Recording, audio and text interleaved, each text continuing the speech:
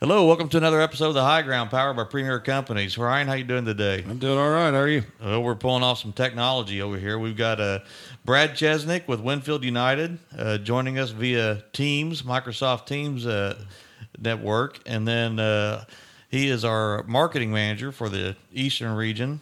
Is that the right title now, Brad? I keep promoting you every time we have a call, I think. No, I think that's fair. Illinois and the Eastern BU, so pretty much everything east of the Mississippi.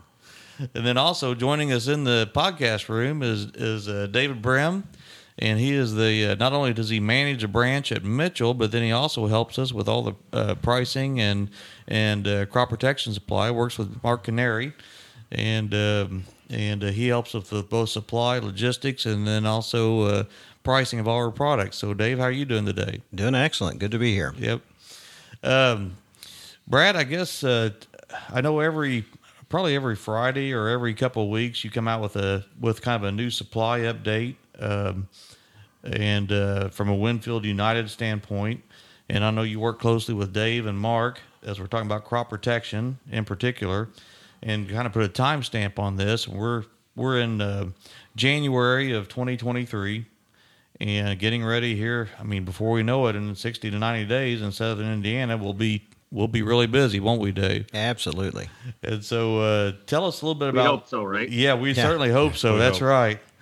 Tell us a little bit about where we're at today, maybe compared to last year, and do we have some of the same problems, or kind of give us your insight on the markets?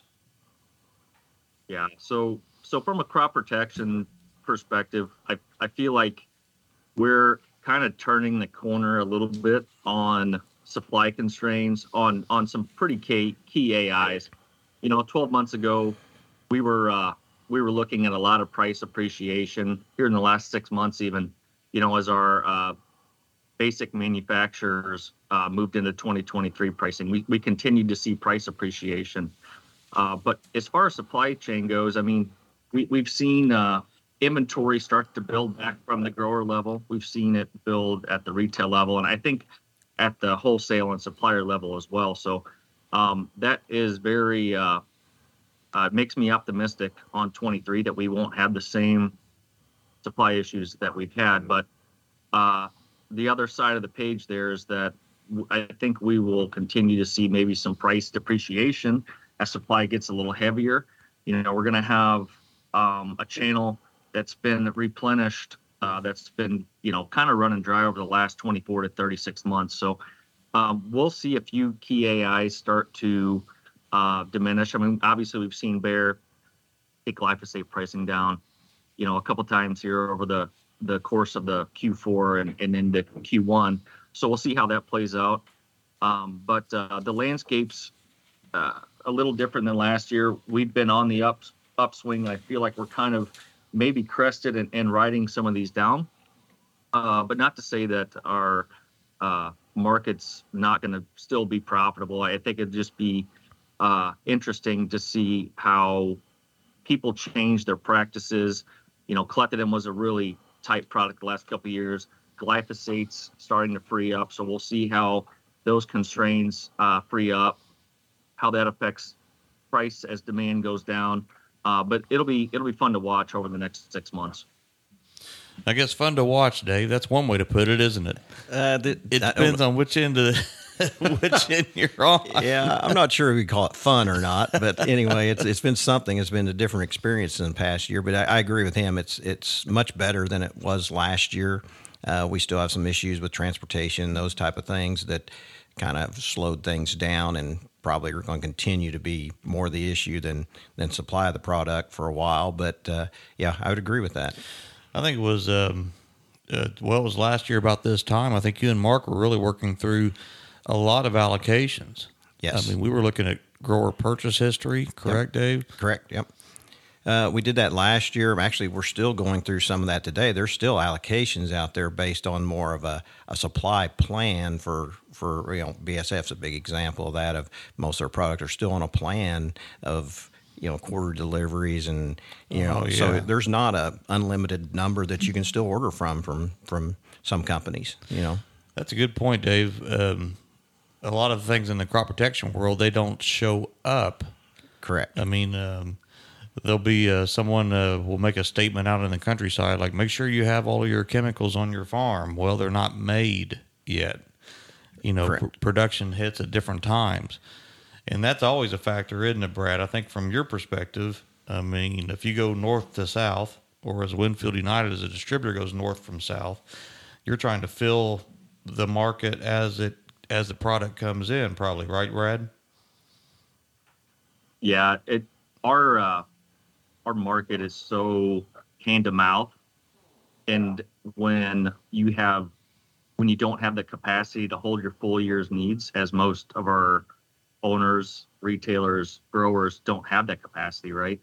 You have to be very strategic on how you position products. So making sure you take in the things that you have to have, the things that may be depreciating in cost, the things that you have availability for. We're still going to have supply constraints. You're just going to have to make sure that you take what you can get, but we're still going to have, plan B's and C's for 23. I don't think that's changing. I think we're still going to have those. I mean, especially insecticides. I think there'll be some pressure around fungicides. Herbicide wise, I think group 15s are going to be really tight. So I think those three opportunities for our owners and growers to make sure that they take a position on now, I would start working on. The two G's, as we talked about, glyphosate and glufosinate, those are a little, I would hedge my bet a little bit on those and maybe hold off a little bit and see how things play out. But it's going to be interesting as we move into the spring. We'll have to be very cognizant of what we have on the floor and what we're planning for. Okay. And I think last year, Dave, it was atrazine, glufosinate, Liberty, glyphosate Roundup, and then 2,4-Ds. I think those were the ones that were really managing the hardest. Yes. A lot of planning to try to make sure you had product when you needed it, when you wanted it, based on deliveries. And like Brad was saying, just your capacity to hold some of these limited some of that. So you had to take orders, from customers to try to be prepared to know when you need to have supply coming in, to have it when they needed it. And we were very successful. We done very well. I don't know any growers that really had any issues with supply or getting a product. We may have had some substitutions or product changes, but we were able to make sure everybody had product they needed to be on the farm. It's kind of shifting gears to this year. It's a little bit of a concern to me that the customer doesn't have that urgency this year to get that order in like they did last year, thinking there was going to be supply issues. And this year, if they don't make those pre-plans, there's still a lot of logistics has to go to make sure we have that product they need when they want it. So it definitely helps us to know their intentions or have that purchase made in advance, even if the supply isn't quite the issue that it has been or was last year. Some of these things go from being like we had to do it out of necessity to kind of best management practices at this point in time, to where some of these things, I hope they don't go away. Right. Yeah. As they help us plan as well. Yep. So, and we don't know, I guess, when the next supply chain issue will pop up. We don't know what that is, and there's just several things still that that we would think some of this would have shaken out. We even dealt with last year plastic lids on jugs or cardboard boxes, or so we think about active ingredients, or we think about the chemicals themselves. A lot of times it was just everything to put it in. So and those are so this early ordering and preparation, something we should hope that everybody continues to do every year. Yeah, and I think people need to be really cognizant of the idea that this is a global market. Something can happen on the other side of the world that can completely change what we're doing, or what we think's going to happen. Hopefully we're through past all that, but the world we live in today, anything's possible. And you're right, Dave. It is such a global world. I mean, think about BASF in Germany and the natural gas crunch that they're experiencing with Ukraine and Russia. And then you wonder about, I may be off base here, but I've heard that some of the European companies are trying to relocate some manufacturing capability just to get a more assured supply of natural gas, which is a big component of the manufacturing. Yeah. All those things make a difference, Yep. We don't think about. Brad, what do we need to be thinking about? I know one of the things we did, Dave did, and Mark did here at Premier Ag is they've replaced a lot of the smaller tanks for that we hold pesticides in, the bulk tanks, with larger that we can take truckloads of almost any product now, I think, for the most part at most of our facilities. What other things do you think we need to be aware of going into this spring, which is right around the corner, hopefully? Yeah, no doubt. So to your guys' points, I mean, it may be an active or it may be an inert ingredient. You know, we ran into that to where BSF ran into, they had plenty of active, but not enough of the inert that they needed to make their formulation or formulate the product. So as far as moving into the spring, you know, being efficient with your bulk capacity, you know, within your own locations, even some growers are starting to get bulk capabilities as well too, right? So the high volume products are essential, right? I mean, we need to make sure that we're taking advantage of that, you know, the atrazines, the glyphosates, the glufosinate, the ones that you know you're going to use, and then working around your crop plan, right? Everyone should hopefully has a crop plan by now. Taking a minute to figure out what their system is, their essentially all the way across the board, all of their inputs, understanding what that is. I mean, it's essential because, you know, to your all's points, the trucking piece, the ability to move that much product or that many pounds or gallons in season is not practical.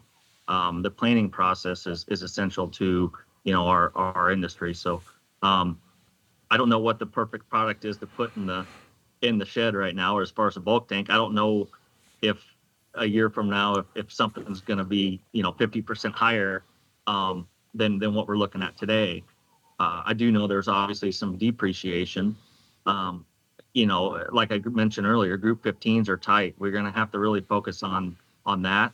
But outside of that, it's an open book. We'll see how the spring plays out, and we can get a wild card. I mean, you never know what can happen in the next 60, 90 days overseas too, with all the imports we have to keep our, you know, domestic market rolling. And that's what Dave's working on, right? You started off, Brad, talking about both the inventory at distribution and the inventory at retail and the inventory at the farmer level. And that's what Dave and Mark is kind of working through now I think last year was as we keep referencing last year, but they were taking existing inventory and new inventory and when that was coming in and what volumes.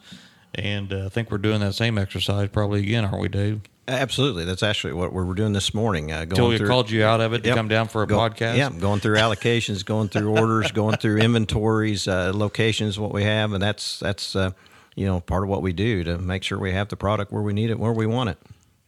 Well, we better let you get back at that then, Dave. So we better. Whatever, yeah. Ryan, do you have anything else? I don't, but we do appreciate what you do, and I hope that you know, through our account managers and through the entire system that we continue to drive that message that, you know, we just don't know. I mean, it feels better, but we don't want to be naysayers or pessimistic about this. But we saw probably what the ugly side of it could look like last year, and we feel better about it this year. But we certainly, the preparations can never stop for us. Absolutely. Well, Brad, thank you for all you do. I know you're basically on call with us anytime we need you, and you're a big resource and part of the team at Premier Ag, and we appreciate all your support and insight. And that's all we have. So I'd like to thank everybody for... Thanks, Brad. Thanks, Dave. No, thank you, guys. Make sure our listeners please like and subscribe. And that wraps up another episode of The High Ground, powered by Premier Companies.